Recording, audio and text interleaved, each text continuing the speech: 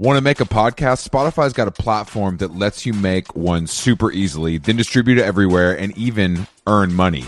We like that. All in one place for totally free. It's called Spotify for Podcasters, and here's how it works. Spotify for Podcasters lets you record and edit podcasts right from your cellular telephone or your computer, so no matter what your setup is like, you can start creating today. Then you can distribute your podcast to Spotify and everywhere else, those other places that podcasts are heard. Video podcasts are also available on Spotify, and when you want to take conversations with your fans to the next level, Q&As and polls are the best way to get them talking. With Spotify for Podcasters, you can earn money in a variety of ways, including ads and podcast subscriptions. And best of all, it's totally free, zero catch. We've been using it ever since we started How Long Gone. And ever since I discovered Spotify for Podcasters, I feel like having the option of turning off the Q&As and the polls on the user dashboard has really helped boost my creativity and take it to another level. I highly recommend giving it a try. Download the Spotify for Podcasters app or go to www.spotify.com/podcasters to get started.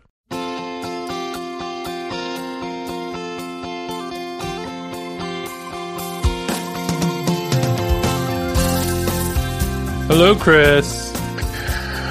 What's up, Big Tej? That was a big exhale. I'm actually feeling great today. I had a great time on my run this morning. The weather is nice. I'm feeling pretty hydrated. The body's feeling. I'm having a little bit of pain in my quad, but otherwise, I think I can Theragun that out before our tennis match at 3. This is the kind of stuff I'm focused on, TJ. Full body recovery. Hopefully you're also focusing on podcasting. Is that what we're doing right now? Yeah, it's time to lock the gates, How Long Goners. Lock the gates. What up, How Long Fuck Sticks? God, I love making fun of Mark Maron. It truly never gets old. I don't understand it. Well, it did start getting old right when his girlfriend died.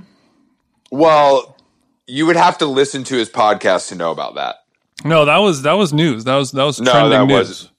That was news. Which I mean, that she was she was a famous too, a famous person in her own right. Yeah, I mean that is a very sad story. All joking aside, that shit's rough. But yeah, I mean, obviously, I don't mean to make a joke of death, unfortunately, but you know that's how us podcasters deal with certain real situations. Do you have your Stratocaster ready to play some sick blues riffs at the end of this episode, or are you just gonna do like a Radiohead sample so it feels more Jason? I was thinking I'd just pick up the telly and noodle for a bit. Is that cool with you guys? Yeah, I mean, what I like to do, you know, the best part about him doing that is that he has a fan who like adds full band to those riffs and sends it to them, and he reposts it. Really? I did not know that. Yes. I mean, I guess that's kind of beautiful in like a pathetic way. You know, it's cool to see collaboration happen across the world with technology, but it is a little. But you know, that's someone's whole life. You know, I love collaboration. It's really part of my DNA. But I would say that this is actually where I draw the line on collaboration. Right. You're fine with cloud-based solutions for your collaboration, but not fine with somebody taking the raw guitar licks of a podcaster and then, you know, improvising a musical setting behind it. That is a bridge too far. And I think I would agree with you. Yeah, like at the end of this podcast, if I, you know, happen to feel compelled and spit a Hot 16 freestyle off the dome, and then maybe a fan of ours were to take that and add some just bumping 808s to it and really, you know, create a song out of it, that would be, honestly, I would feel a little disrespected because I didn't agree to that collaboration, Jason. You see what I'm saying? I see. Exactly. And that could be, you know, defamation of character depending on how tasty the beats are or are not. Exactly. Yeah. And first of all, I find all my beats on YouTube, like all the hot rappers, I only work with 16-year-olds from Slavic countries. So you only listen to Blady type beat. Exactly. I was making my girlfriend listen to Blady yesterday in the car, and I don't know what. Are you still together, or? We are. I was like trying to show her. We were kind of driving around, running some errands, and I was showing her like, whatever's going on with the kids nowadays type of music, and her understanding and comprehension of it was just like, what the fuck is this? What the fuck? I mean, and it's weird because she has I noticed early in our relationship that she has a strong disdain against kind of like 90s dance type of music. Like, that's why her and I get along so well. Well, there is a contradiction in play though, because I would, she would come see me DJ, and I'd be playing, like cool underground, house music stuff where the drum sounds are maybe a little artificial sounding, but that's sort of the idea. And you're using these drum machines from the 90s and the 80s that have like a very kind of tinny sound, but then you can make that into something better. And she would absolutely hate that, which is a trait that you also share. But then also I'll play her, or she'll play a song like Cher, Do You Believe in Life After Love? And that is like one of her favorite songs of all time, maybe. And it's the epitome of just like cheesy 90s, 2000s kind of terrible drum music. But in a way that I like and appreciate. So I'm kind of like, what's the deal, bro? Well, Jason, let me explain. So we broke up, yeah. Let me explain something to you, fam. When a chick came to see TJ DJ in his prime, it ain't about the music. It's about your ass up there smoking a cig in the zone, looking hot, surrounded by fans. It doesn't matter what you're playing. That's a good point. I never came for the music.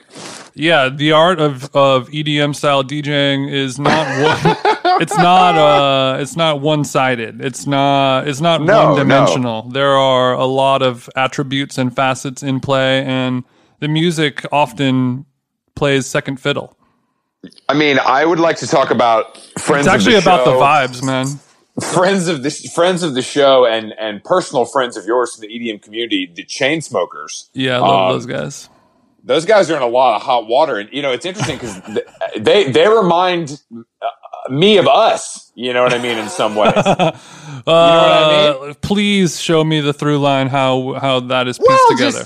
There's two regular white guys trying to do their thing. One is more talented than the other. One is better looking than the other. We'll let the fans decide who those people are. Yeah. In both cases, it's just an interesting parallel. I don't think we would want to expose our gigantic global fan base to COVID-19. But unless that's what they want. Or it depends. We're into some freaky shit like that, is what I'm saying. But what is the check looking like? You know what I'm saying? Because it's like, if you're willing to die and I'm making money off it, that's on you. Yeah, I mean, I guess the Chainsmoker thing, even though that concert was for charity, sort of, it's kind of like, is it, like really what is it worth? And I'm sure not all the proceeds went to it. So, the Chainsmokers in the last 2 years have made, tens of millions of dollars, them doing this kind of, Firefest style concert in the Hamptons, after they give their cut to charity, what are they walking away with? No more than $100,000 maybe? Like, do they need that right now? No, they don't need it, but the smokers are craving attention, dude. They've been locked up in their fucking Vegas penthouses for months, unable to perform. Think about that, what that does to you. Yeah, I know, but it's, does it count as actually performing when it's like a handicapped show like this? Is, the same thing goes for whatever, any other type of live event, like, is it worth doing it right now, or do we just wait because it's not the same? We'll find out when we announce our How Long Gone live show in a parking lot in Glendale. Hopefully we get it locked in next week. So if you know how people are eating in the parking garage of the Galleria, it's going to be kind of something like that. No microphones, just kind of a lo-fi kind of kickback. You know what I mean? With us hosting, and you guys can just ask questions and stuff. No mask if you don't want to. That's kind of up to you. Mask is a definite if you want to. But this is not a cuck podcast. Just to be clear, you know what I mean. We want our fans to be out there living their lives to the fullest. But you know, I think the difference is with the Chainsmokers live performance in the Hamptons is that it was also sponsored by one of your personal friends, and his tequila brand, fuck Jerry, the memer, fuck Jerry. I thought you were going to say my good friends at Goldman Sachs, but yeah, I am. No, those are my friends. Those are my friends, bitch. You ain't got friends in that pay grade yet. You live in LA, bro. Look, you know I have the Apple credit card powered by Goldman Sachs, so I get emails and stuff from them, so I think we have a pretty good thing going. But Jaja tequila. Oh, God damn it. Which is Fuck Jerry's tequila line, which I assume they started after seeing the success that the Fat Jew had with his rosé company. I was thinking more they were inspired by another duo that we could compare ourselves to. Oh, I know where you're going. Famous actor and husband and father of Kaya. Larger than life character. George Clooney and Randy Gerber, who is what's it called again? It's called Casamigos. Casamigos. How could I forget? So I think that we are both somehow we can be compared to the Chainsmokers and Casamigos. Mm-hmm. Which I feel like are two iconic brands for us to align ourselves with. Yeah, we're like if the Chainsmokers also rode like vintage motorcycles through Chile. Yeah, that's which is like that's kind of the last piece of the puzzle that the Smokies needed to complete their coolness. You know, that was kind of the one thing that was holding them back.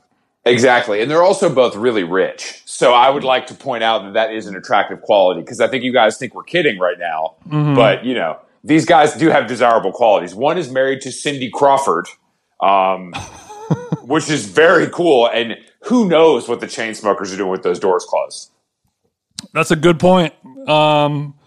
You know what? There could be, Jason, just thinking a little deeper here, there could be some brand synergy where it's possible that one of the Chainsmokers will have sex with Kaya Gerber at some point. It's very possible. It feels possible. I mean, if the right Molly is procured, I think there's like a 40% chance that goes down. Everybody jokes, nature is healing, ha ha ha. But to me, nature is healing, ja ja ja. Continue. Yeah, if that were to happen, if a Chainsmoker and Kaya Gerber were to enter a consensual sexual relationship, mm-hmm. I think the world would feel pretty good about that.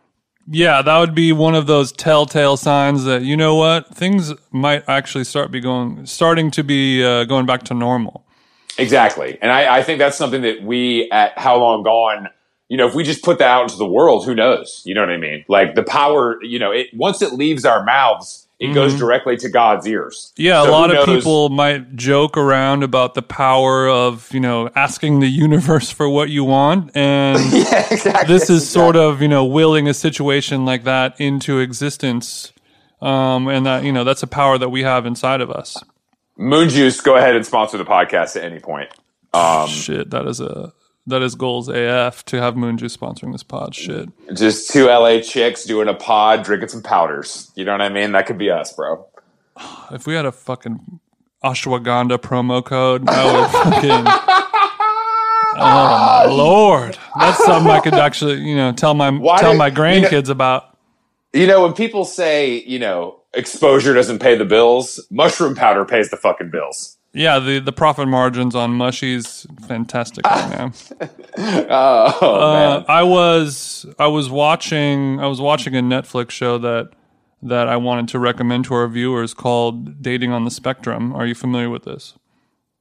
I'm familiar with it from you banging the group chat with it last night, but it's a show that is not for everyone. You got to be in the mood for it, but if you put yourself into the right mindset of it, it's a wild show. It's just a dating show. It's like Indian matchmaking or any other dating show like this, but everybody is on the autism spectrum, and you experience every emotion possible watching it. I really suggest tuning in, and it was making me wonder who else around me, myself included, might have, some type of spectrum tendencies going on.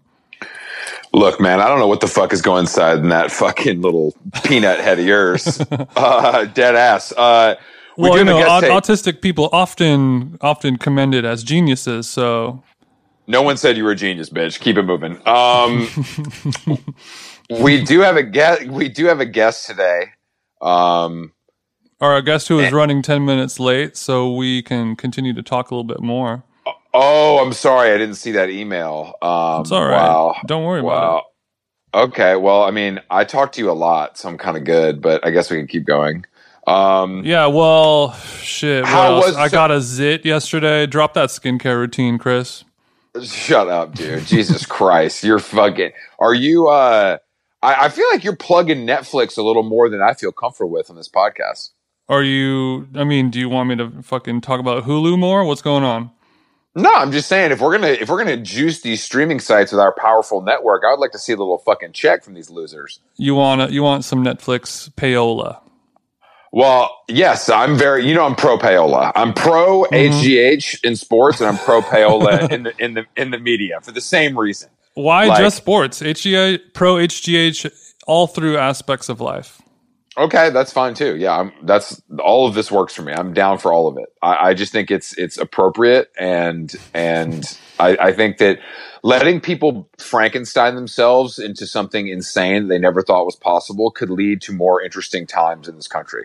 It's making me wonder if, people have a lot of arguments that way about having, medicine, sports medicine, HGH, steroids, whatever, performance enhancing drugs be allowed in sporting competitions and just have it be a separate league. Like here's the NFL and then here's the NFL on drugs.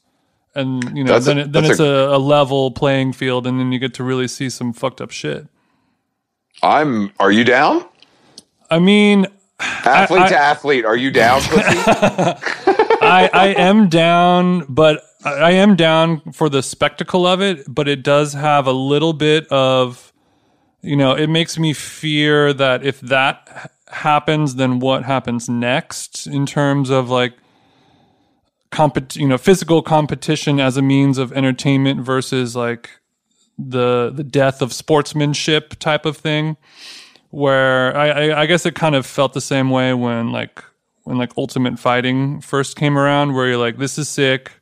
I have like inherently in my human DNA the desire to watch people like try to kill each other and bloody themselves in a fight. But then it's also like, what's going to happen next when this isn't good enough and the world is in like a dystopian dark place? I think we're there. How much further until, here's the NFL and everyone also has a gun or a sword or honestly, the NFL with guns is a very interesting modern idea, Jason. That's the real modern warfare, bro. So basically, who has the guns? All the players or just the quarterback? That's actually a great question. We should really flesh this out a little bit, because I think at this point, sports are so desperate to come back that we need to twist it where the stakes are a little higher than just COVID death. How about murder? Mm-hmm. Be like, yeah, we're sad and upset that there's nobody in the stands, and we've replaced it with cardboard cutouts of season ticket holders and sitting shoulder to shoulder with plush, life-sized panda bears and other animal creatures in the stands. That is canceled out and justified by the addition of firearms. And I think that makes a lot of sense to me. Very cool. Because, the NRA is flush with cash for sponsorship. So this is a pretty ESPN, NRA, NFL. That's three organizations that I can fucking stand behind. So that's perfect. And if we're afraid of the barstoolification of sports in the world, we have to fight fire with fire and strike before they have a chance to take over, and just move beyond the barstool narrative and then go straight into just murder, I think Barstool is walked us up to that line, but we're ready to cross it as a people. I don't know if you saw this yesterday, but I got doxxed on Twitter. You got doxxed for your inflammatory Gwen Stefani tweets. For an innocuous, funny tweet about Gwen Stefani and her fucking brickhead husband, Blake Shelton. People will come for you on social media for really anything right now. So when you are just straight up insulting beloved famous people, you got to know it's coming. Jason, you're right. I should be educated as a Twitter power user that some refer to as a blue check. Honestly, I forget that people don't agree with me on stuff like this. It's so clear that Blake has negatively influenced our queen Gwen, and I just thought everyone agreed. I didn't even think twice about it. Welcome to life in the silo, Chris. Well, I know. I live in I know. You're but right. But yesterday, to prove my point more of that people can get upset about much less on social media. I did a terrible tweet that I'll probably delete. That said, that tweet is fire. I'm a grown ass man. How do you expect me to watch something called Lemony Snickets? And like people would, it did okay. People responded, with a funny joke here and there, blah blah blah. But there was, somebody was saying like, well, yeah, if you were a grown ass man, then you'd be able to appreciate, a great story or something like that. Oh my god, fucking dorks! So that's a Lemony Snicket is a movie from 10 years ago that's based on a childhood fairy tale book that I've never even seen before and nobody has talked about. And somebody is like, you know what? I need to set this person straight about this movie from 10 years ago. I'm so tired of these fucking dorks, man. It's like, it's really hard out here. But I saw also that the woman who reviewed the new Taylor Swift album for Pitchfork and gave it a fucking 8.0 got fully doxxed. Like she had to change her phone number and because it wasn't high enough. Yes, and former guest of the show and friend of the show, John Carmonica from the New York Times, his home address and phone number are in the comments on his story about Taylor Swift. That was also positive. Oh, it's insane! It's fucking insane. Like fandom, I just don't understand I don't understand what the end game is of these people. Like it's demented. Damn. Who would have been able? Did they have any of this mentioned in Orwell's 1984? Any of the fandom stuff? Because I don't think it's something that anyone could have really predicted would become, one of the viruses of our current human race. Well, it's going to really negatively affect criticism, which is, I think, is something that a lot of people think is stupid anyway. A lot of people don't understand the necessity for it. And I think that is, luckily there's people like John. I mean, John's dealt with this a million times and Joe, who's been on the show, has dealt with it too. Because if you say the Nicki Minaj song is bad, you basically have to log off for 2 weeks. You have to strap on the flak jacket because it's green lit at any moment for you. Exactly. But I just, reading about music and the personalities behind it and what it all means is such a joy of mine that I feel like I need to protect it with my life, Jason. Yeah, I don't think there is any hope in sight for people to somehow learn to appreciate criticism again. I think that ship has sadly sailed and it's only going to get worse. You're right. It's interesting to me. And maybe, I don't know if this is an age thing or what, but like, I think I'm able to be critical of someone I'm a fan of. You know what I mean? Like everything that somebody puts out, that's what's so interesting. These people are like, anything Taylor Swift does is amazing and perfect and there's no conversation. Anything Nicki Minaj does is perfect and there's no conversation, which is an insane way to live at any age.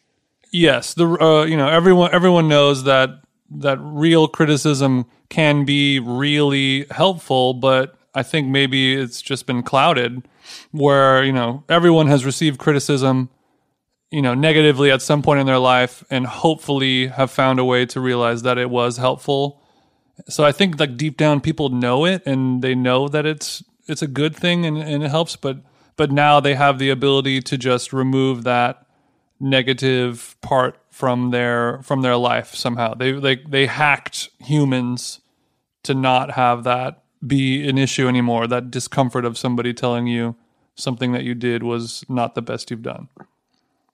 It's where are we going, bro?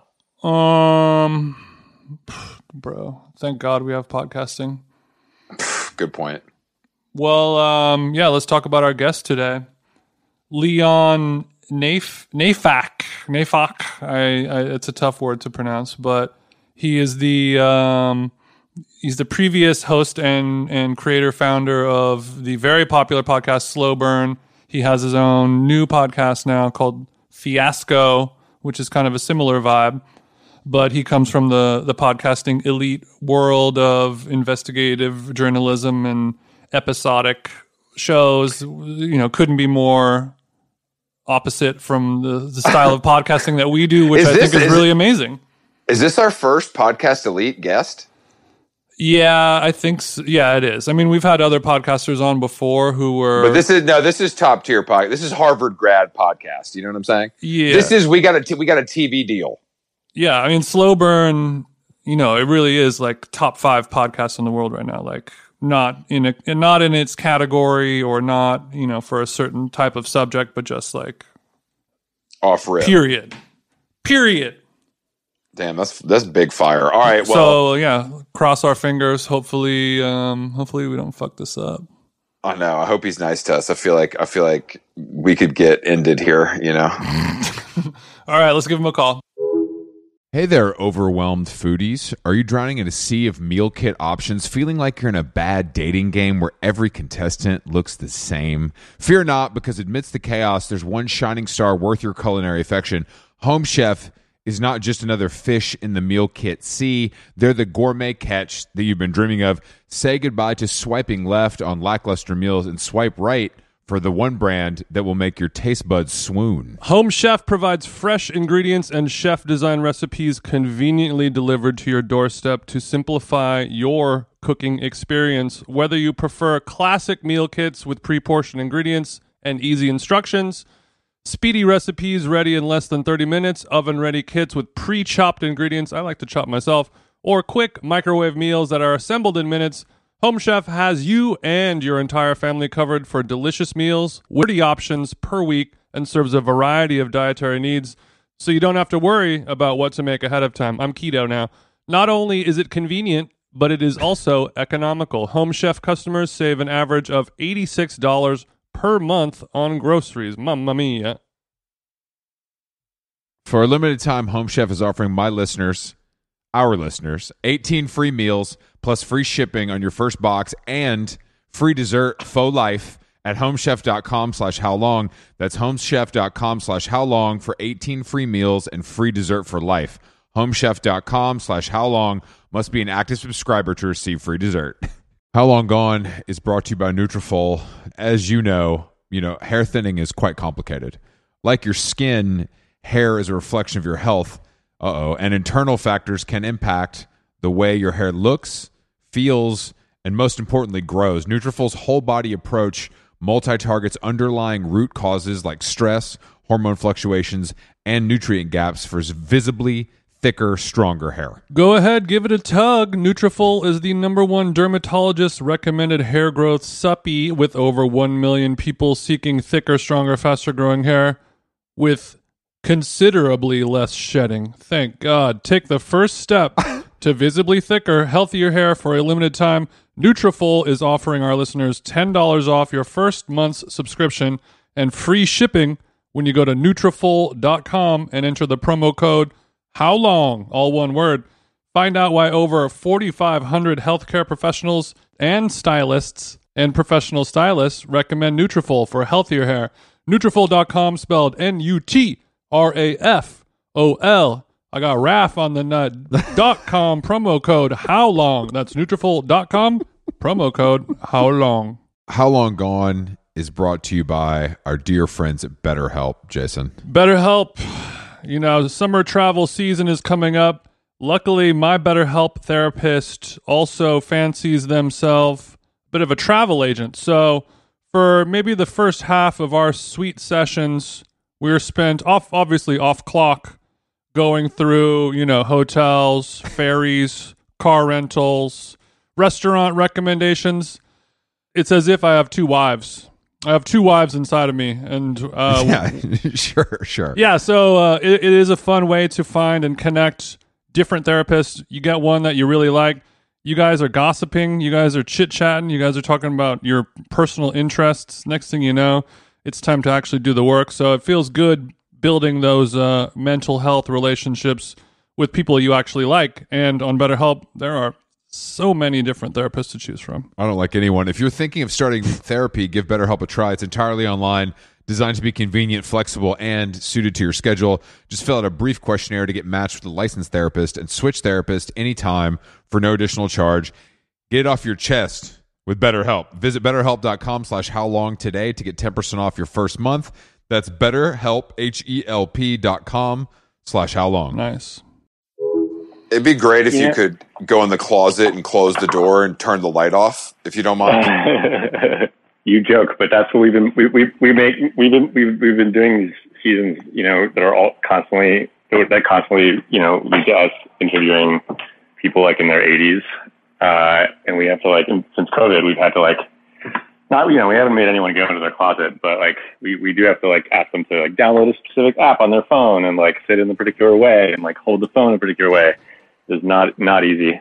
Are you 80-year-olds? No, dude, that's a different job than you signed up for. Are you guys doing the thing where you send equipment to people so that there's a consistency across sound?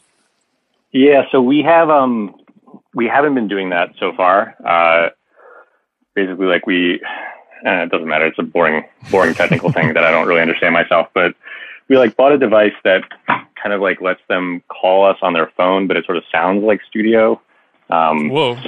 Yeah, could you send us a link to that after the show? Is there a promo code that you guys have? Because this is literally built for us. I think we paid $3,000 for it, and okay, we're out. We're out. Never mind. We haven't signed a TV deal yet, so let us catch up. Just give us a second.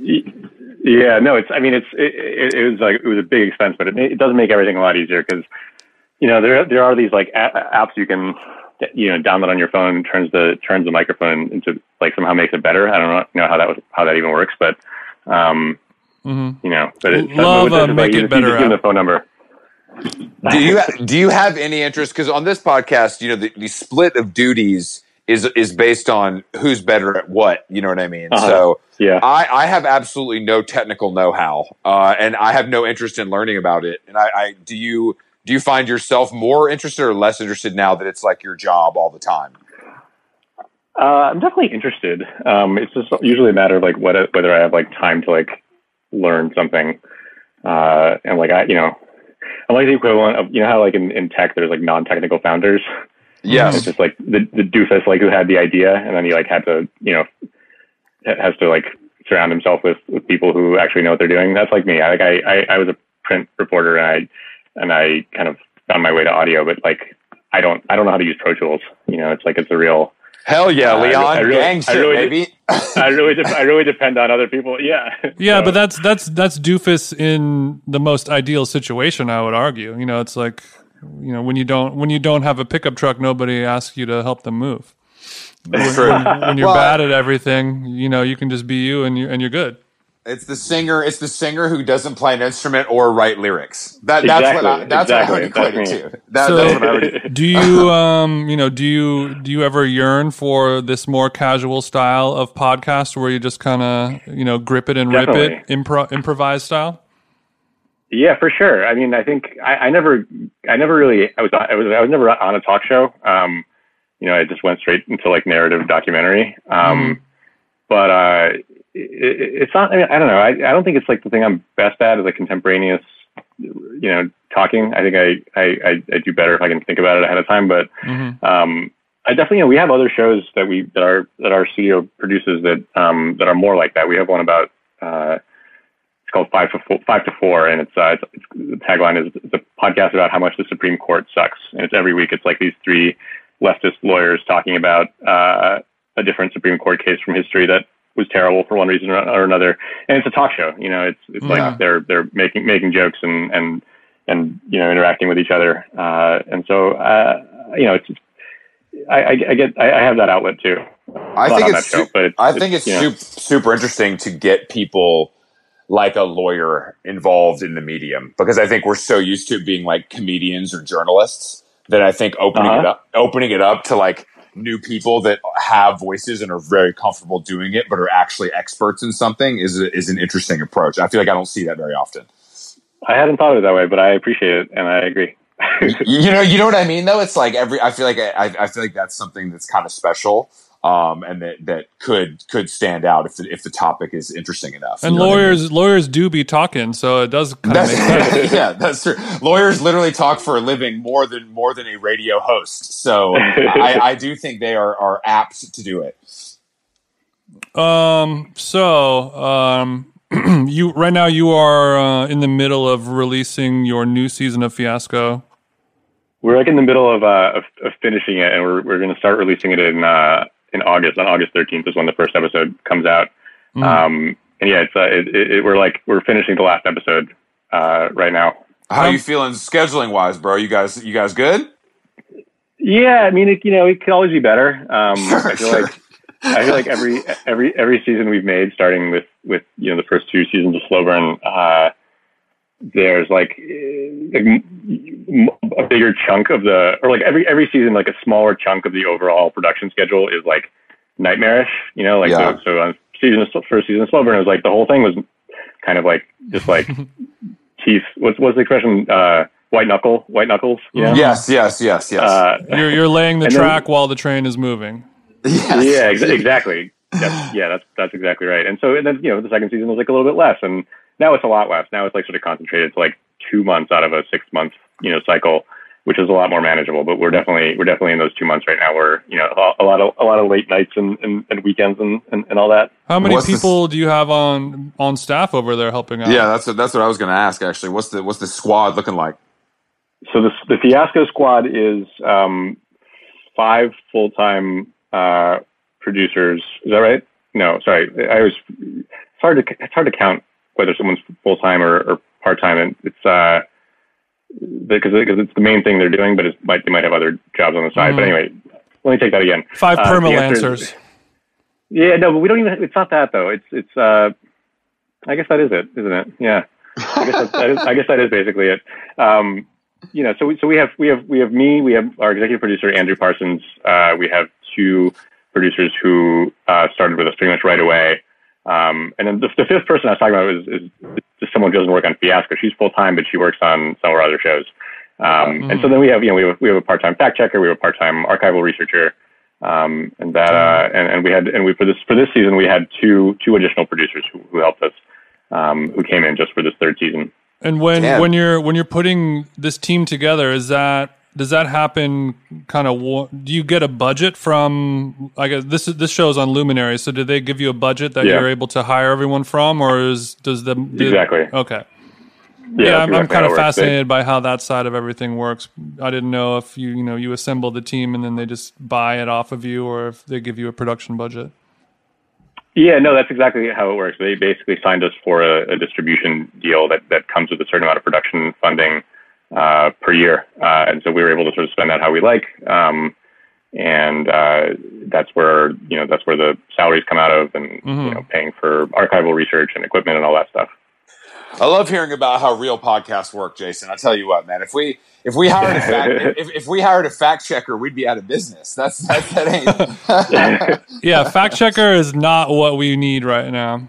That is not. Yeah, that's not something I'm interested in. So then at that point, you can outsource all of the cheap labor and then pocket that money. If you were to follow the business model of making movies or television or music. Wait, sorry, I don't think I understood the question. It was more of like, the world of getting, like, if you're producing an album, you get that production budget, and as long as it gets done, that money is spent however you want, kind of thing. Do you feel inclined to be more responsible with that production budget because it's a podcast and a little more. I don't know. Like I feel like I would be less inclined to just blow the advance, Same. as it were, Same. for a podcast versus recording an album or whatever. Leon, do you have a Porsche or a Ferrari?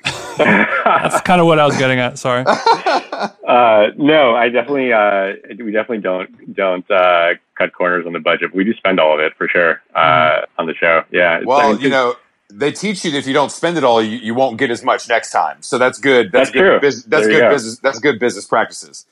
Yeah, there you go. So what is the third season about? If you want to walk us through it.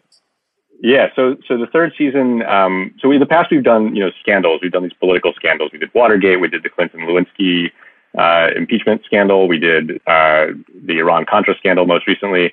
And this is I've been saying that this is, if it sounds rehearsed, I've been saying it's about a different kind of scandal. It's about school segregation in public schools, and it tells the story of specifically how this the process of desegregation played out in Boston. I don't know if you guys, does the phrase the Boston busing crisis ring any bells for you guys? Like, is that heard before? I heard it when I was researching you for this podcast, so I would love for you to explain it a little bit. Yeah, the only thing that we really know is that Boston is extremely racist, but yeah. Well, so part of the reason part of the reason you have that impression, I think, is the story we're telling in the show. It's like these years in Boston when Black activists kind of succeeded at putting the problem of school segregation front and center, sort of in the city's consciousness, and it caused an enormous backlash on the part of white parents and white students who didn't want to go along with the desegregation plan. They didn't want to go to school with Black kids. They didn't want to send their kids to schools in Black neighborhoods. And what became known popularly as the Boston busing crisis is this period of a few years in the mid '70s when desegregation was happening in Boston, when children were bused from one school that was in let's say a white neighborhood and bused to a school in a Black neighborhood and vice versa. It went really badly in Boston. It was years of terror, racial terrorism, violence, kids not going to school, and it was a real trauma for Boston, and it sort of became known as sort of the poster child for why busing as a means of desegregating schools doesn't work. And it became very powerful in that way because in a way people sort of gave up on desegregation. Like, our schools are incredibly segregated today, and liberals don't even really talk about it that much because everyone is so haunted by the specter of busing. And so in our podcast, we tell the story of how desegregation became a top issue in Boston, and how the actual desegregation plan was carried out, and why everyone got so angry. How many episodes is it? 7. Is this something? How familiar were you with the crisis, or did you discover this like researching a concept for this season? So I didn't know anything about it. I don't mind admitting that because I feel like I have as I do every time with these seasons. Like, I basically know nothing going in. I know about as much as like I hope our audience knows. Which is to say, like, maybe I've heard the phrase Boston busing crisis. Maybe for past seasons, like I sort of knew the deal with Nixon and Watergate. I kind of knew there were tapes, but it was just like these kind of dim objects in my head that I didn't know how they went together. And so I try not to, I try to embrace that and sort of use myself as a what do you call it? Like a surrogate for the audience. Cause I sort of am able to imagine someone kind of like myself who's, well enough educated, but like doesn't know the details of these extremely important events from history. I think I think that is a common reality among like people that are smart and engaged. You just can't know everything.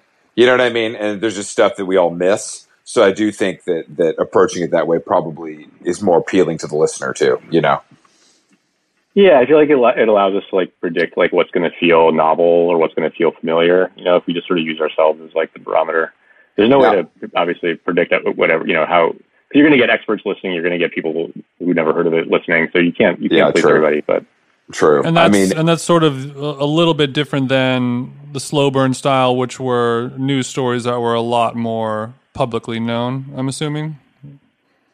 I think it's pretty similar in terms of what kind of stories we're looking for. Like we're looking for stuff that maybe zooms in a little further than what you read about in your history book. Like you might hear an interview with a someone who's 25 years old and working as a lawyer, behind the scenes on the Iran-Contra inquiry. Someone who was like doing the dirty work or the gopher work. We try to talk to both like the central players in the stories we cover. Someone like Linda Tripp, who we interviewed for the Clinton podcast.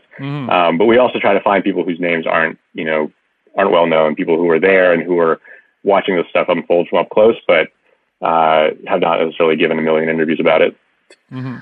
How has it been super challenging doing this during COVID, or have you guys been able to kind of just, like you said, download a program and kind of make it happen?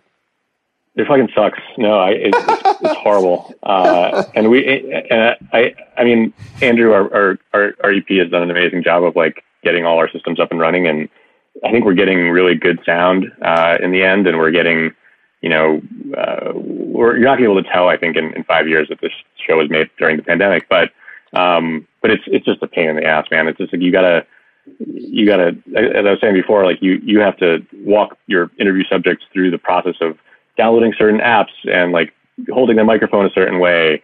In some cases, we're sending people recording kits in the mail. Everything just takes longer. Like, you can't doing interviews over the phone just isn't great in the first place. Or, even over Zoom, which we do sometimes. So it just makes everything a little harder. We've had situations where we've gotten bad sound. For one reason or another, we had one guy who, his mic was backwards, when he was recording.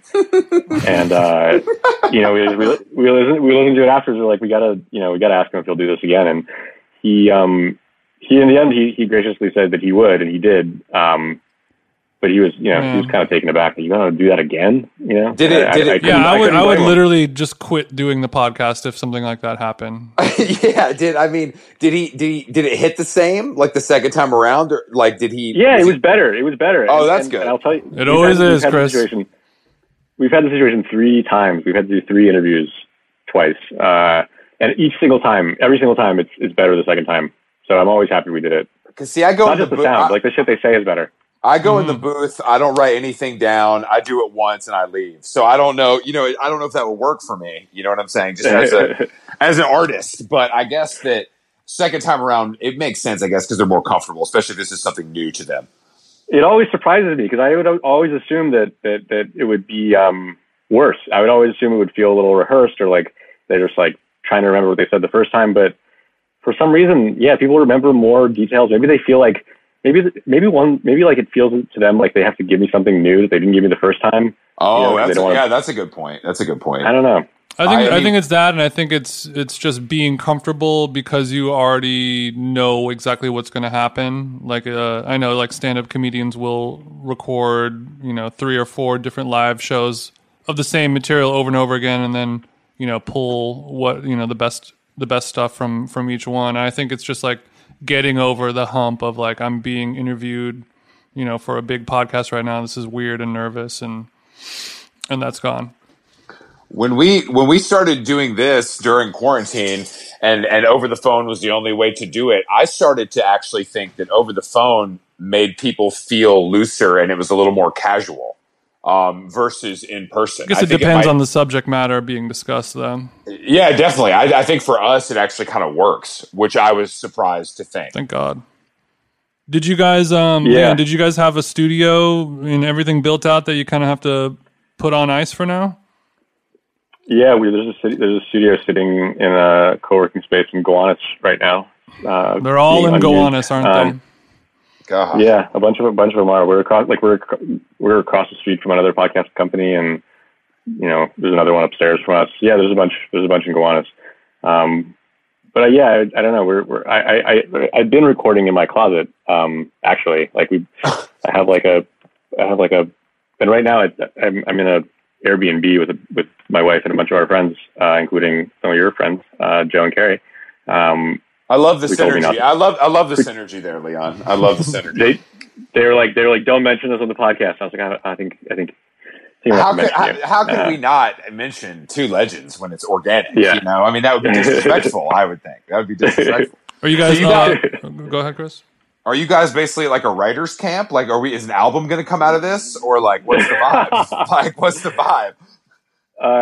No, it was actually a lot more like that in April, May, because we my wife and my wife Alice and I were in Rhinebeck with the two of them, and there, like, Alice was working on her book, Joe was working on his book, I was working on the podcast, Carrie was working on pieces, and it was like yeah, it really did feel like a little colony. Sounds like a damn Wes Anderson movie going on.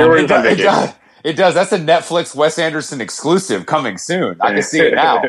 Damn.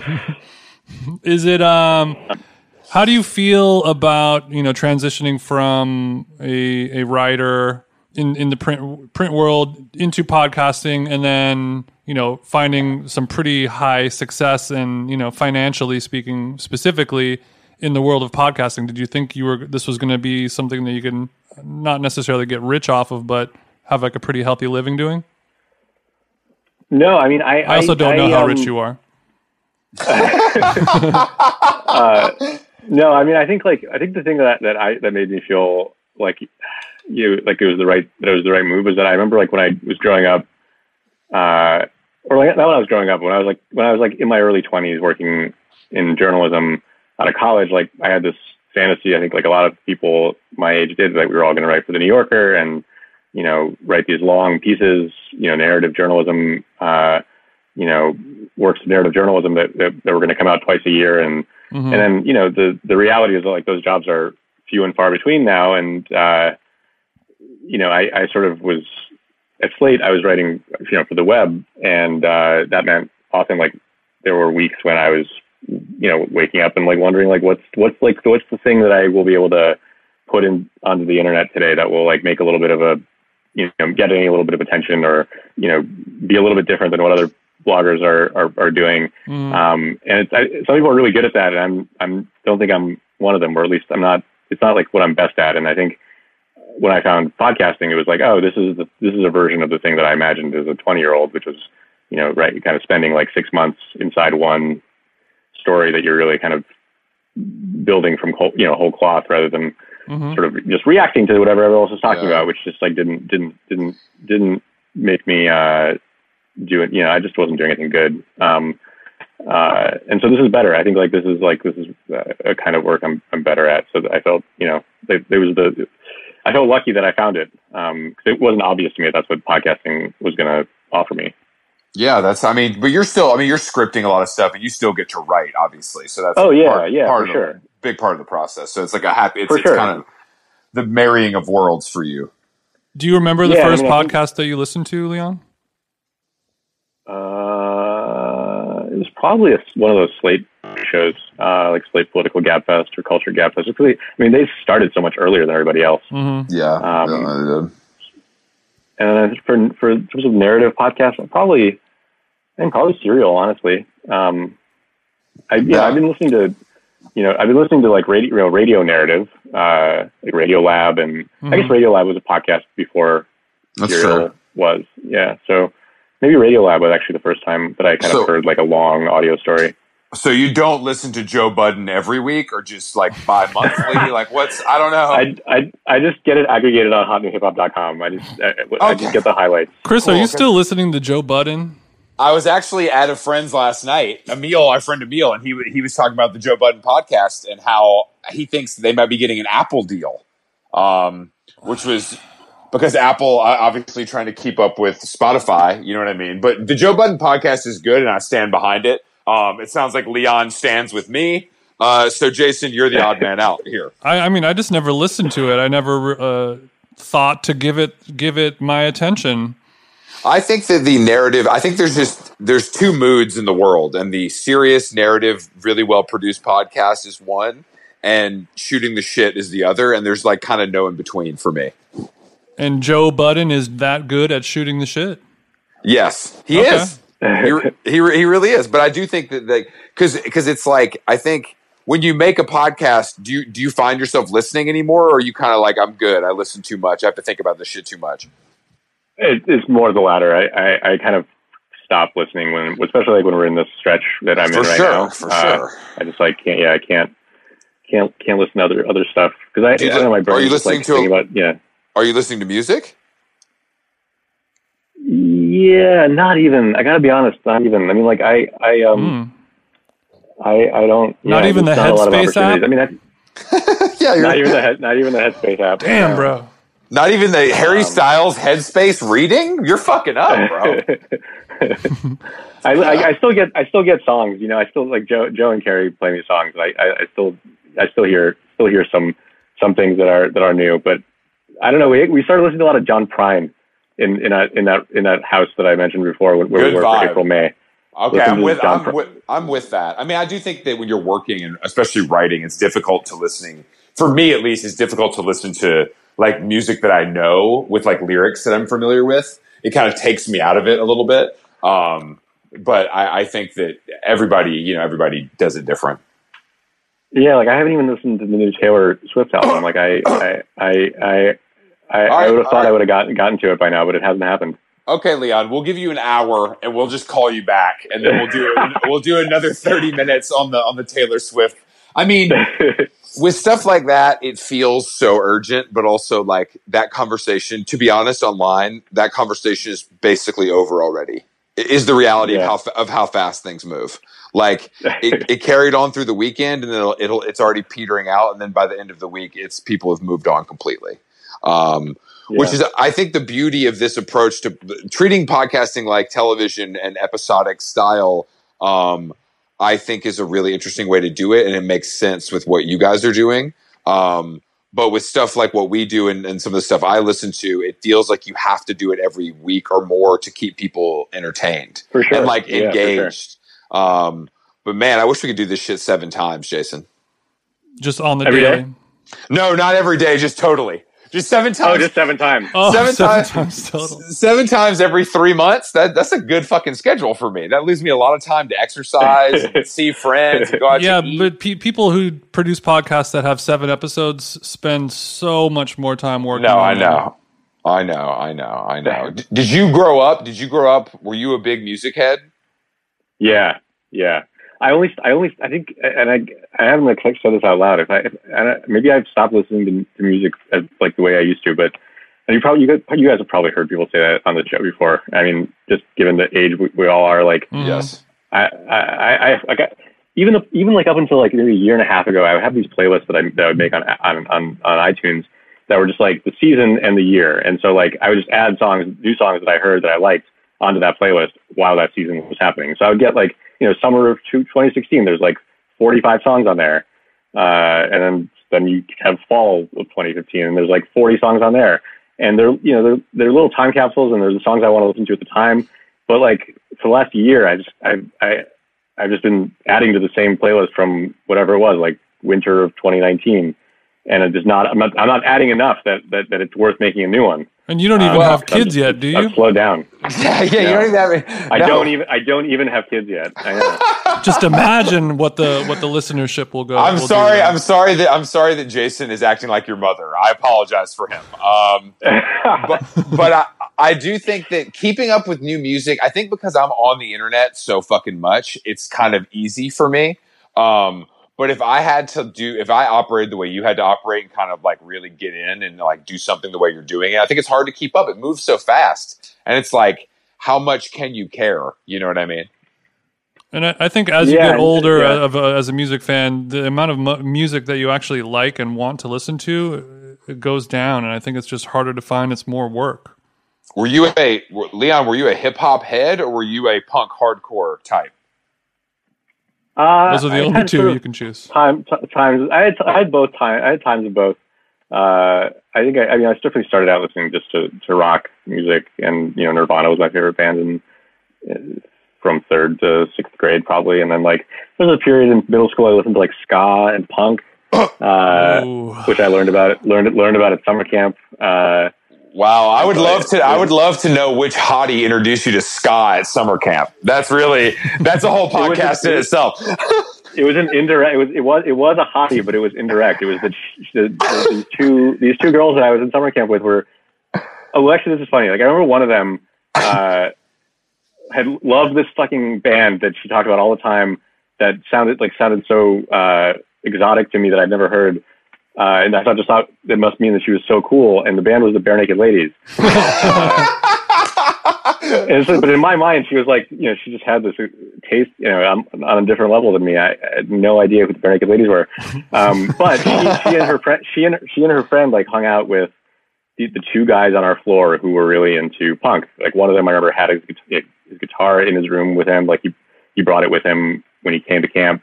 The other one like was into ska, and he would go to the record store during like free time, and he would bring back new ska CDs. And so that was like, and because those two girls were into those two guys, I was like, I got to get it. Of course, I got to get up with ska. Wow. Damn. Yeah. And I remember a couple months later after summer camp, mistakes were made. Yeah, but and then after summer camp, I went to the Ska Against Racism tour. Hell yeah.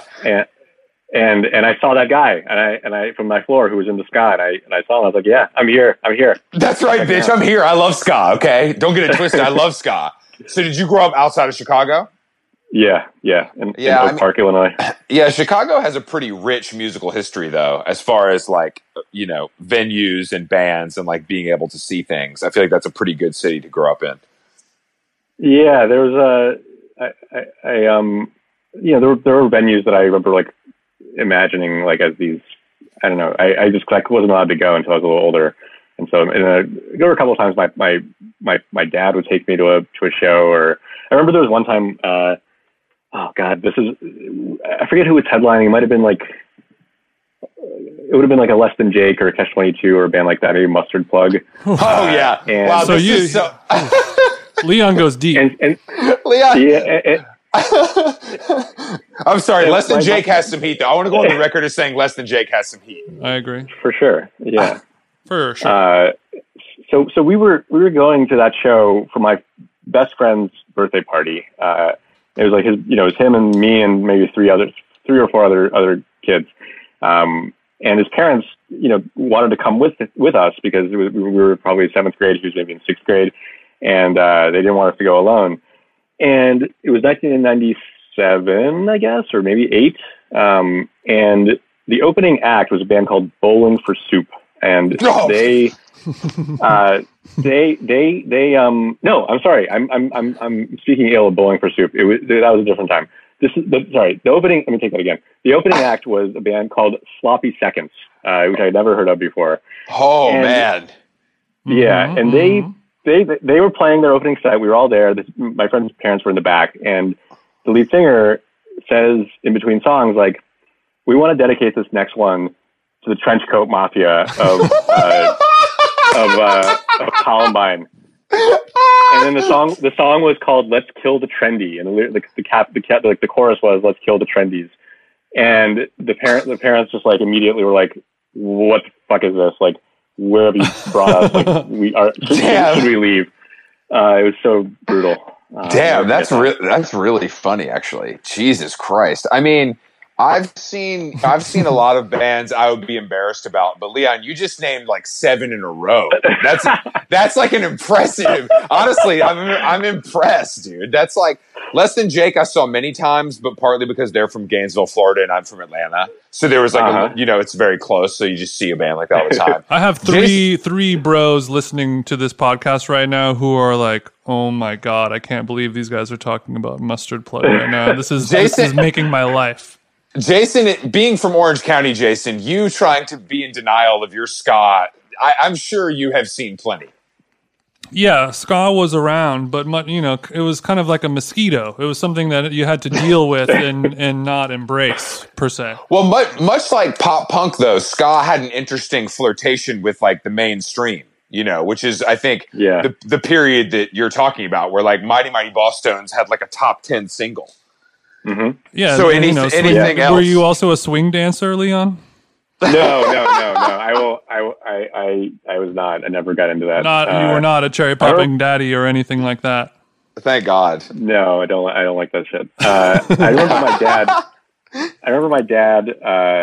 We were in the car, and I like insisted on putting on ska, and he was like, son, this is a very emotionally limited genre of music. Ooh, damn! Dad hits you with the hammer on that.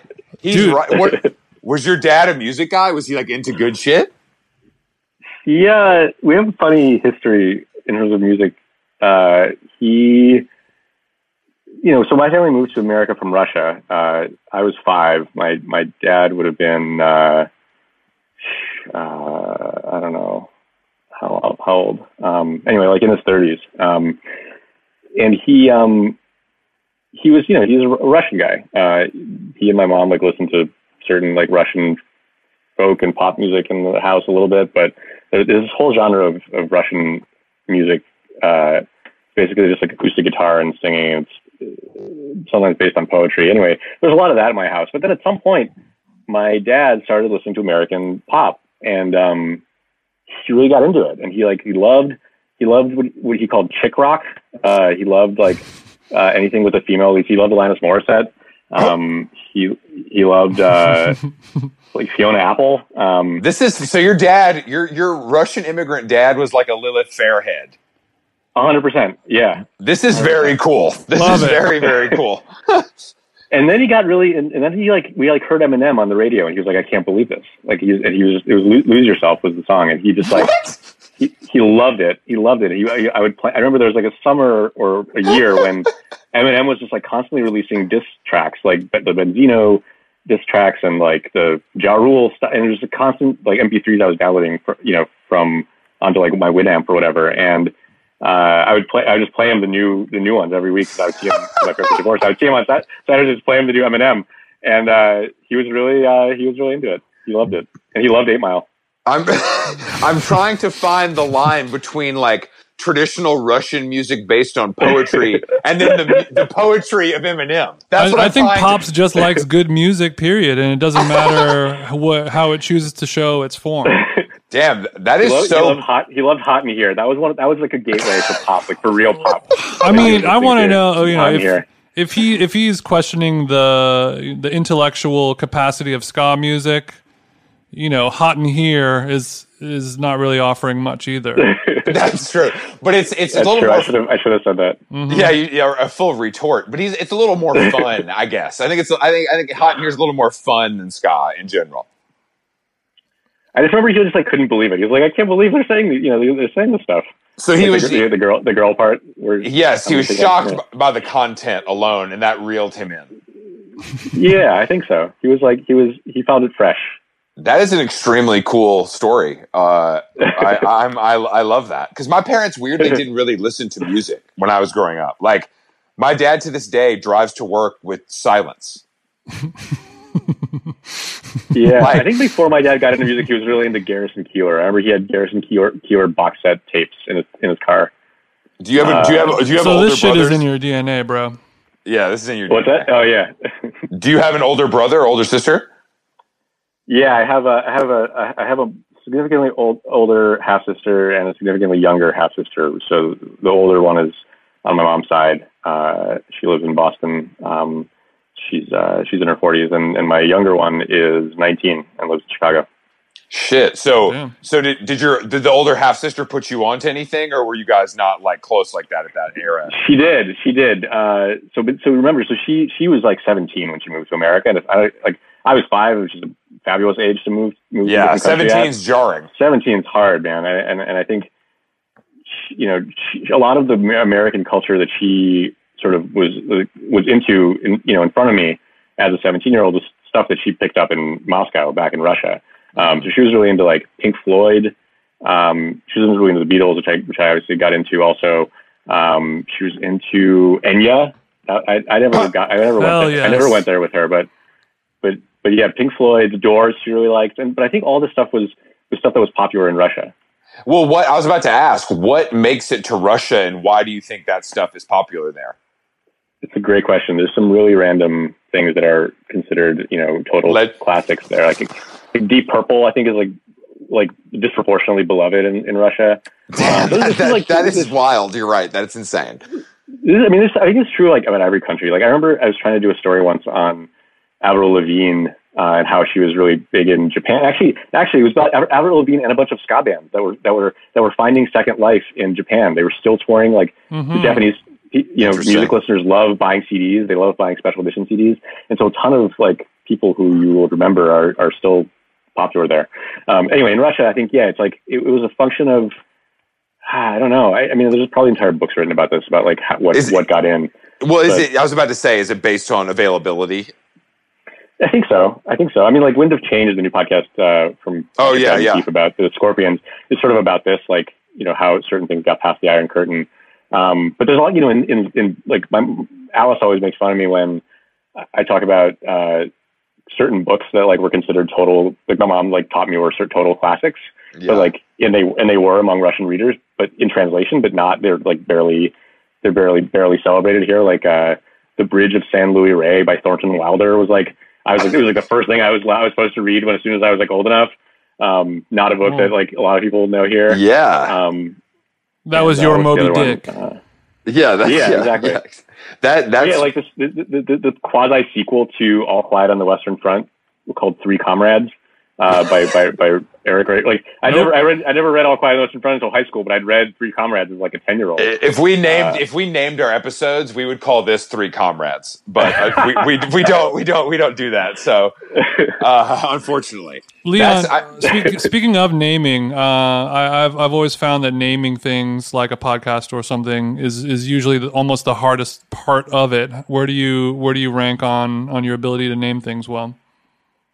Well, I will confess that Slow Burn was not originally my idea. I think I liked it right away, in my defense, but it was at the time the legal counsel at Slate came up with Slow Burn is a very good very good. The legal podcast counsel came up with it. What's that? The legal counsel came up with that. I'm sorry, I couldn't hear you again. I was saying the legal counsel came up with that name. Yeah, sorry, yeah, exactly. The legal counsel came up with that. Damn, bro, you work with the feds? We don't do that on the side. They're taking money out of the mouths of creatives like you, bro. Damn, man, that's really biting the hand that feeds. But that Slow Burn is a really good podcast name, though. It's excellent, and I mean, I think that can kind of I wanted to ask you about. I wanted to ask you about the TV deal, baby. Let's talk about Hollywood. Well, let me tell you real quick about the naming of Fiasco, which since that's the thing we do now, and I love the name, and I think it's catchy, it's memorable, but what we didn't think about when we named it was that as soon as we started reaching out to people who were involved in certain stories that we were trying to tell, we'd say to them hey, we want to interview you for this podcast about this thing that was part of your life. By the way the show is called Fiasco. And it was a really rude way. I just remember the moment when I was it took me sitting down and writing the first email request for an interview to think about it. It made me, I was just how could I not have thought about this? And I just hadn't. And so now every time we do it, I got to be it started, with the season on the 2000 election and the Florida recount, which we can all agree was a fiasco. It can get tricky. We have a show called Fucked Up Stories, and we wanted to see if you want to come on and tell your story. Exactly. Can you just talk about your life? We'll give you an hour. Exactly. Just loose. We really feel you embody the title of our show. Yeah. I think that the podcast to television thing is still relatively new and pretty interesting to people. And I think that what you guys are making makes a lot of sense, and it's a pretty clear line for me to see. But how did that deal come about, and what was the workload for you as the creator? Yeah, so that came about while I was still at Slate. I started getting emails from producers and some directors and screenwriters and people who thought there was some adaptation potential there. Some people were interested in adapting it for a scripted thing, and other people were interested in adapting it for a docuseries. And so I had never really been on the receiving end of anything like that before. And so I turned to my buddy Teddy Blanks, who designs all our artwork, and also does screenwriting. And he gave me the name of his manager, who managed him on his screenwriting. And I started talking to that guy, Steve, and Steve, the manager, sort of walked me through the process of like setting up my own deal on the TV show where I could be an executive producer and, I was the narrator. And, he sort of walked me through it, and he ended up being the one to sort of steer me towards starting a business and leading Slate to start Fiasco. Oh, okay. Interesting. That's great. I didn't, how long did it take? Was it like really drawn out? I feel like it wasn't. What, the leading? Going from podcast to television show, like the process of that. Oh, deal. yeah. It was pretty quick for sure. I think the first season started coming out in late 2017, and the TV show came out in May is that right? Maybe March. My time is all messed up. I forget, but it came out this year. That's pretty fast. That's pretty fast. Yeah, it was fast. I mean, and we the TV show version came out earlier this year, and I like wasn't sort of involved in like the day to day of like the booking of the guests and I didn't go on the shoots, but I worked with the production company Left Right on the scripts, and giving feedback on outlines and stuff, and did a bunch of line editing sort of while we're recording the narration. So yeah, it was weird. It was weird to make a show called Slow Burn after I'd left Slow Burn and was doing another thing. That's just sort of how it worked out. Sometimes getting that check can be confusing, bro. That's true, bro. We chase this bag at all costs, but it's worth it. Yeah, like the brain has to catch up. I'm just glad you have an agent and a manager. I feel like you're really going to take Hollywood by storm in 2021. Thanks, man. Yeah, Chris just have a manager. I think manager is the new agent. Well, look. I mean, look. Maybe. I mean, look. I know you want to save money on those fees because all these upstate writer camps aren't free. You know what I mean? So I know you gotta save money on those fees. I respect that because you're not just a writer and a podcaster. You're also a guy who's making money. So you got to really think about all that stuff. You know what I mean? You got to really consider it all. And whenever we have a guest on the show who is in that situation of making money, Chris always does try to solicit their services and become their agent or manager. So no. Apologies in advance. I just like to know, because I'm familiar with Teddy because of our former guest Molly. But I know his design work, but I did not know he was a screenwriter. So I learned something new.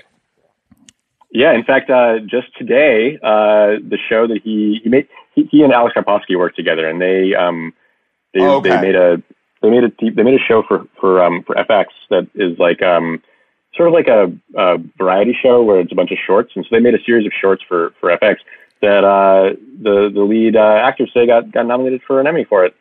Oh, I love that. Teddy and Alex wrote. Yeah, amazing. What's the show called? Oh, Jerome, no. Okay. Oh, Jerome, no. I think you can watch it on Hulu. Damn, all these streaming services, I just can't get confused. I said this in the intro, but we talk about these streaming services so much, I need to get a fucking check from these guys. Like, all we do is talk about these motherfucking streaming services. Well, all everybody does is talk about streaming services nowadays when we have our social distance hangouts. You guys have ads, right? You guys get ads from them, right? We got ads, bro. We got some pretty. We had a Romans. We finally got a dick pill ad a couple weeks ago. Oh, I do those too. I do it for the Supreme Court show. For 5'4" has dick pills. Yeah. Welcome to the big leagues, bro. I'm glad that you're swimming with us now.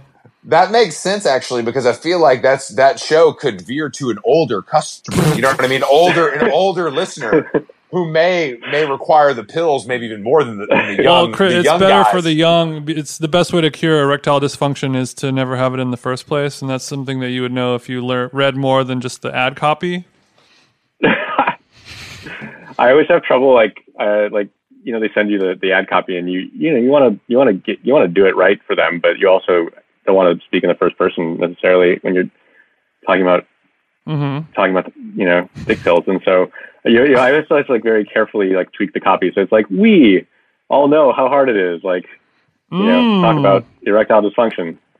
Takes a little heat off me personally. That's that's sort of a thing that I am fascinated with, of like all the different ways that podcasters have found a way to do ad reads. And some of them are and sleep at night. Well, but a lot of them, there's a real skill. It's more found on like comedy podcasts, but the art of being able to successfully do an ad read for a product that you're clearly mocking or making fun of, and still get away with it, and still have them like happy as a brand to hire you. Right. I definitely couldn't pull that off. Yeah, a little. It's not something that everyone can do, and we sort of flirt with it as well, but that's a true skill to have. We did a pretty good job on the Manscaped body hair trimmer this week, I think. Not the best CPM. Don't judge us on that one, Leon. Yeah, we don't. We're just trying to impress you. We were, and that I thought Manscaped would work, but Dick Pills did the job. So we're gonna miss. Yeah, Leon. For Fiasco, it's on Luminary. Could you walk us through? I guess sell us on Luminary as a hosting site. Like I'm familiar with it, we know about it, but like what do you love about it? Yeah, so I think people naturally sort of have this reaction when they are told that the podcast costs money. That's like, why would I pay money for a podcast when I can get podcasts for free, and I can get most good podcasts are free. And I totally get that, and I think it's one of those things that people got used to that you can't really break them of, and I think the Luminary's value proposition is that you're getting shows you're not getting anywhere else. Fiasco is the pitch to someone who doesn't have Luminary, but maybe like Slow Burn, is if you like the first 2 seasons of Slow Burn, like the guy who made that and his team are all doing a new show somewhere else. And if you want that bad enough, if you're enough of a fan that you are going to be willing to follow them to the new platform, I think it can work. And I think there's a real, I'm like personally really rooting for it, not, besides just for sort of personal reasons that I wanted to succeed. But besides my checking account, I'm also rooting for it. Yeah, I think eventually, for everybody who pays for HBO happily, that same, I think Luminary will have that same success. Yeah, and the reason I hope it works, not just for myself, is that like I'm not sure that this really sort of expensive narrative audio documentary shows like ours can be made on a advertising budget. Like you just make a lot less, and they're hard. Advertisers are hard to sell on a new property that So if you're launching a new narrative series, like it's got to be a hit before anyone will bite on it, because it's such a big investment for any publisher to go in on a narrative audio doc that you compare the revenue on that with like a show that comes out 52 times a week and costs very little to make. It's obvious what you're going to do if you're just trying to maximize your profits. And so to me, like, it would be great if subscription services proved that this is possible, because, or rather, I want to see it work, because I think if it doesn't, there's just be fewer shows that sort of take that investment to make. What are your thoughts on Patreon? I think it's great. I think again, it works better for shows that are coming out weekly. You really can build a community, I think, and a sense of interaction between like the hosts and the fans. I think that's harder to do with a narrative show. I think it's still pretty intimate. Like, people still feel like they're with me, like in my head, in my head, or I'm in their head. Sure. Even though I'm like telling them a story, but I think it's a little different. I think the loyalty maybe takes a different form. And I also think, like, obviously Patreon is speculative, right? Like, you kind of have to start it and ramp up, and hopefully you're making money by the end. With a show like ours, like, you kind of need that upfront investment, which is why Luminary was like so kind of a lifesaver for us, because they were willing to give us, write us a check for production at the front end, and we were able to spend it, and then at the end we had a show. And what What do you have to provide to them in order to get that check? Do you have to do like a spec episode or just an outline or deck or? That's exactly what I was just going to bring up. Is no, none of that. Like they trust us to produce the show at our standard. We send them early. But your resume obviously more glimmering than others. The proof the proof of concept is already there for you having a successful show. Maybe, yeah. And yeah, I guess I don't know how much of a hand they take with other shows, but my sense is that they're very hands off because they don't see editorial as their value. Like they're not trying to be an editorial department. And that's the other thing I always say when people make fun of Luminary or criticize them. It's like, this is a company that's like taking venture capital money and like giving it to people to make, new stuff and new ambitious stuff and not asking any questions. And like not looking over their shoulder. It's so rare. Like even, just being on like calls with, various, like whatever, like a network, you see how much more hands-on, money is in other fields. And I don't know, it makes me grateful for it. And, it makes me, wish people knew that more, I guess. Mm-hmm. Well, thanks to shows like yours, I'm sure more people will come around. Yeah. I hope so. What do you think about the true crime podcast bubble that has sort of been going on for the last couple of years? Do you think it will be popping at any point? Oh, I don't know. Seems like no, right? I mean, look at how long Law and Order was popular. Why do white women love true crime so much? That's what we're really trying to get to the bottom of this important issue. Yeah, I don't know. I mean, I suppose like we tried to kind of capture some of what people like about true crime, especially in the Nixon season. It kind of feels a little bit like political crime, in the Iran-Contra season of Fiasco too. It's sort of like a political true crime show. I think if you want to know what happens next, you want to know who did it. I don't think, I kind of think the gore, and although actually I should say, like, I always thought the gore was secondary. I kind of thought that like people like weren't in it for the murder. They were in it for the mystery. But then I was talking to someone recently and they were like, no, like the murder and the gore is very much like what correlates to listenership. Like the gorier it is, the better. And so I might just be wrong about that. But for me, like the true crime stuff I have liked, it's more just like wanting to know what happened, Mm-hmm. I prefer crimes of passion as well. I'm a murder head if I had to choose, but that's just me.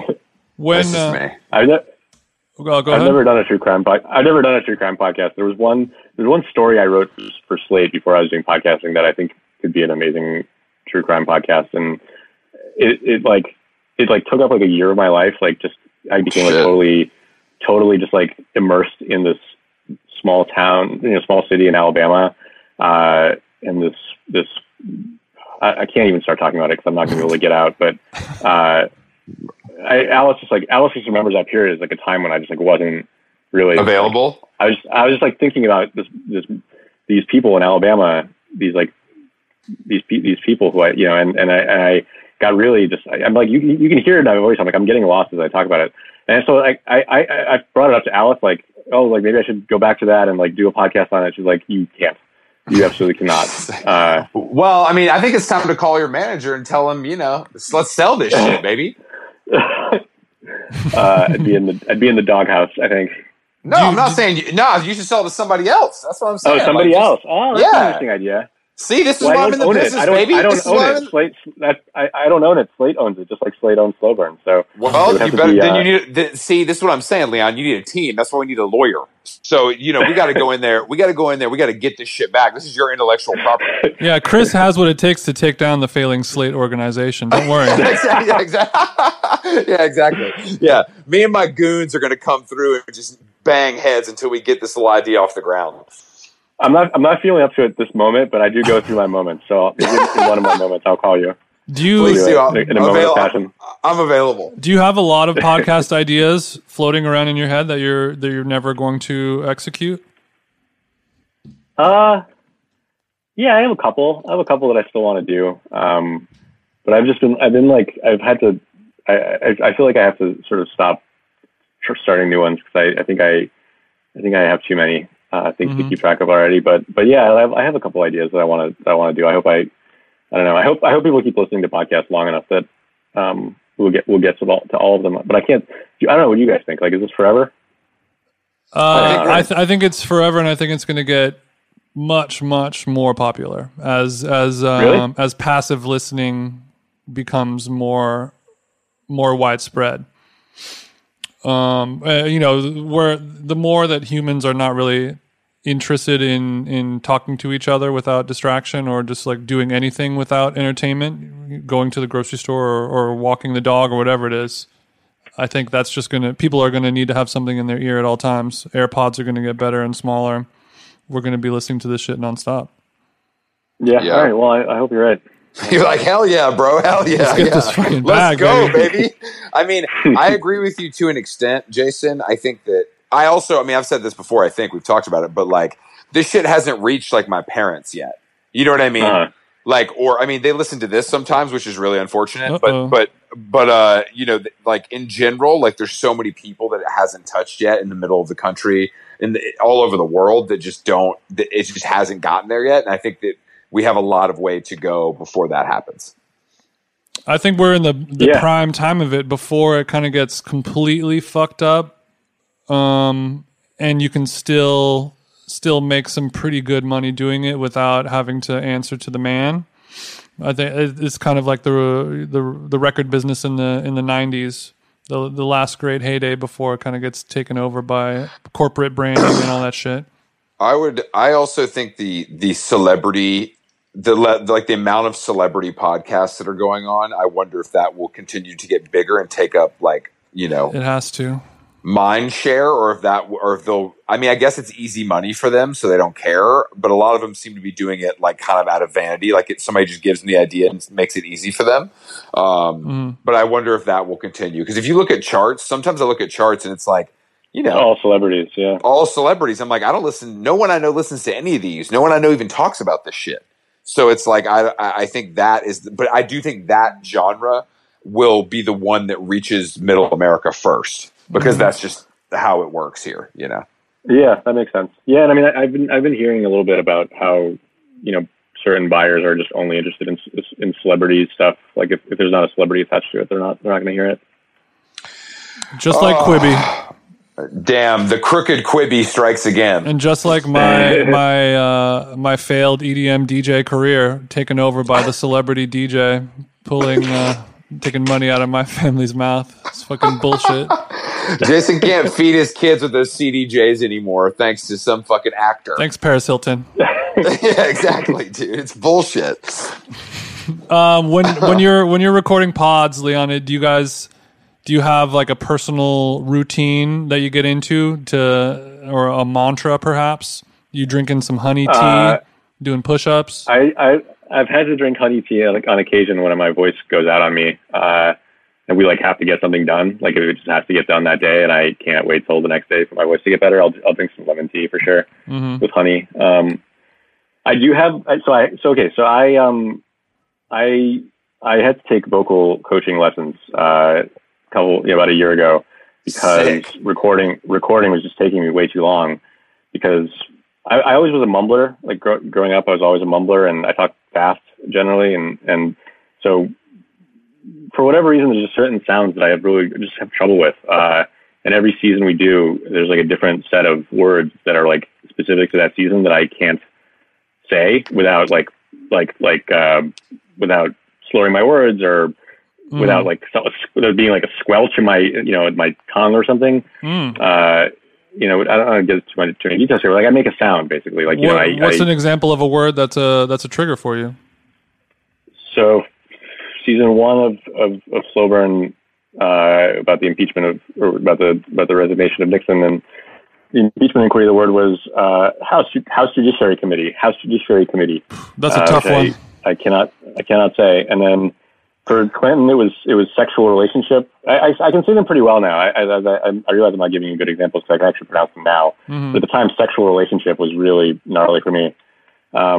It's not great for a lot. It's not great for a lot of us, bro. To be honest. The current season, the current season is like constitutional is really hard for me. Unconstitutional When I say the word black, apparently my tongue clicks a little bit. And so, so I do exercises. I learned exercises from the vocal coach. And so I have like a 20-minute thing of, breathing techniques and like, what are they called? Tongue twisters that I say before I record. So this is a glimpse into the elite podcasting world that we did not know about. Yeah, Jason and I are lucky to get a cold brew to the dome before we start recording. Like, damn, this guy's doing vocal warm-ups like he's fucking Whitney Houston. Yeah. Well, I mean, that style of podcasting, I mean, it really is, I guess any type of podcasting where it's just somebody talking, to the layman listener, they're just thinking like, oh, they're just talking, I can talk, that's easy. But the amount of work and thought that has to go into making something that just sounds neutrally normal is really tough. Yeah, exactly. And I think like I have to, I have to slow down, and I sound unnatural to myself often when I'm recording.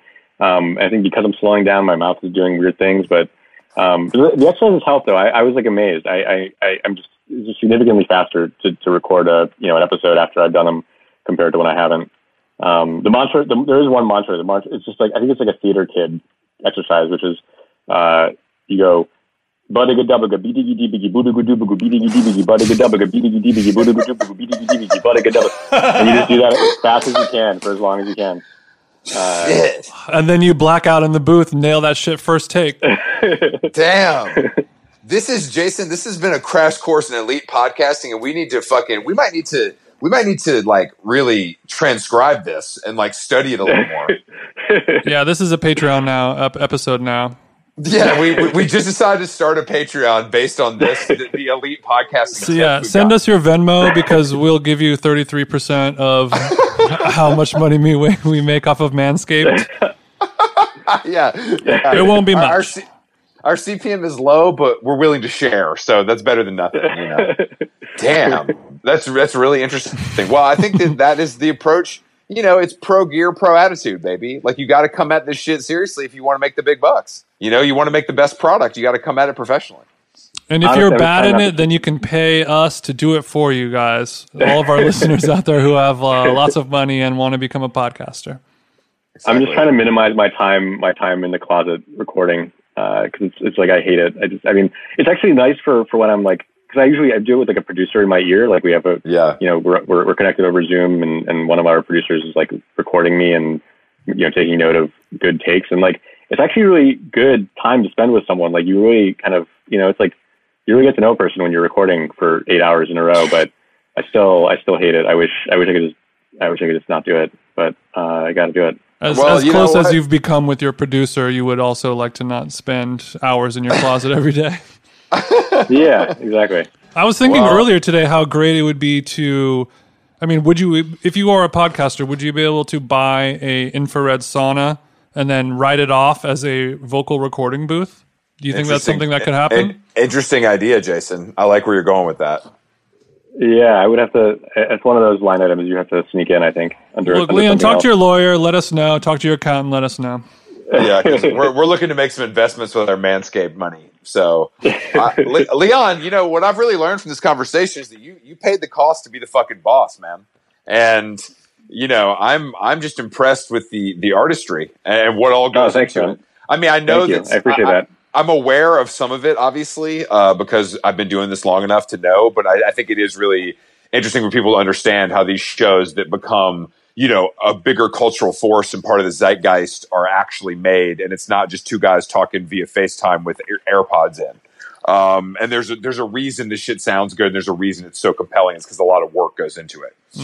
I appreciate that, but I also want to be clear. Like I think that they're different lanes. I think the show can be perfect if it's recorded over FaceTime with two people, right? Like it's Thank you. Like a thank you. Sorry. Go ahead. Exactly.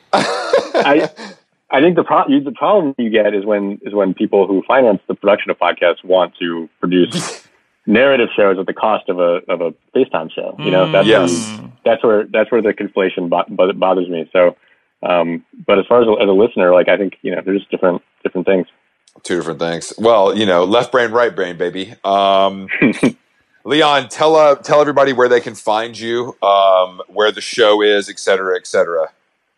All right, I am Leon Call on Twitter. remnant of a joke that I don't remember anymore.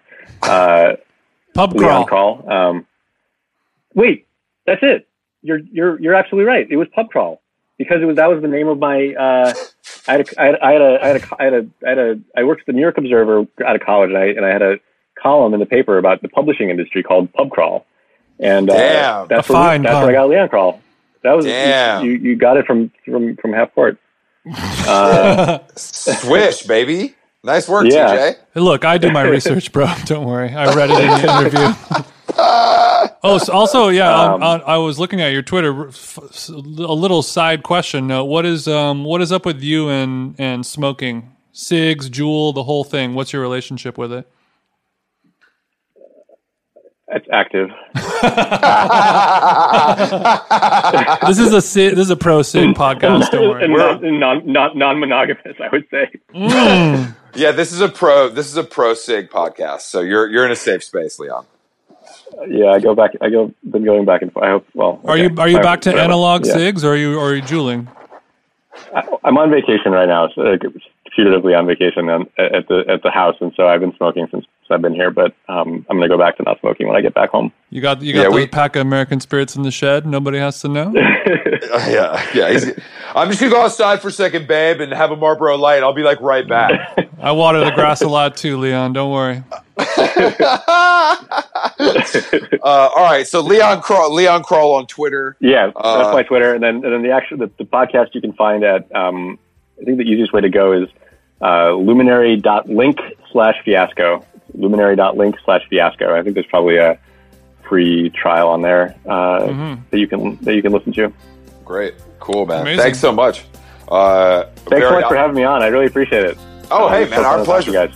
Please, this is eye-opening for us amateurs. So thank you for giving us the college crash course that we don't deserve. Thank you, and enjoy your time out there. And tell everybody we said what's up. I will. All right, okay, guys. Talk to you soon, man. Bye. Thank you.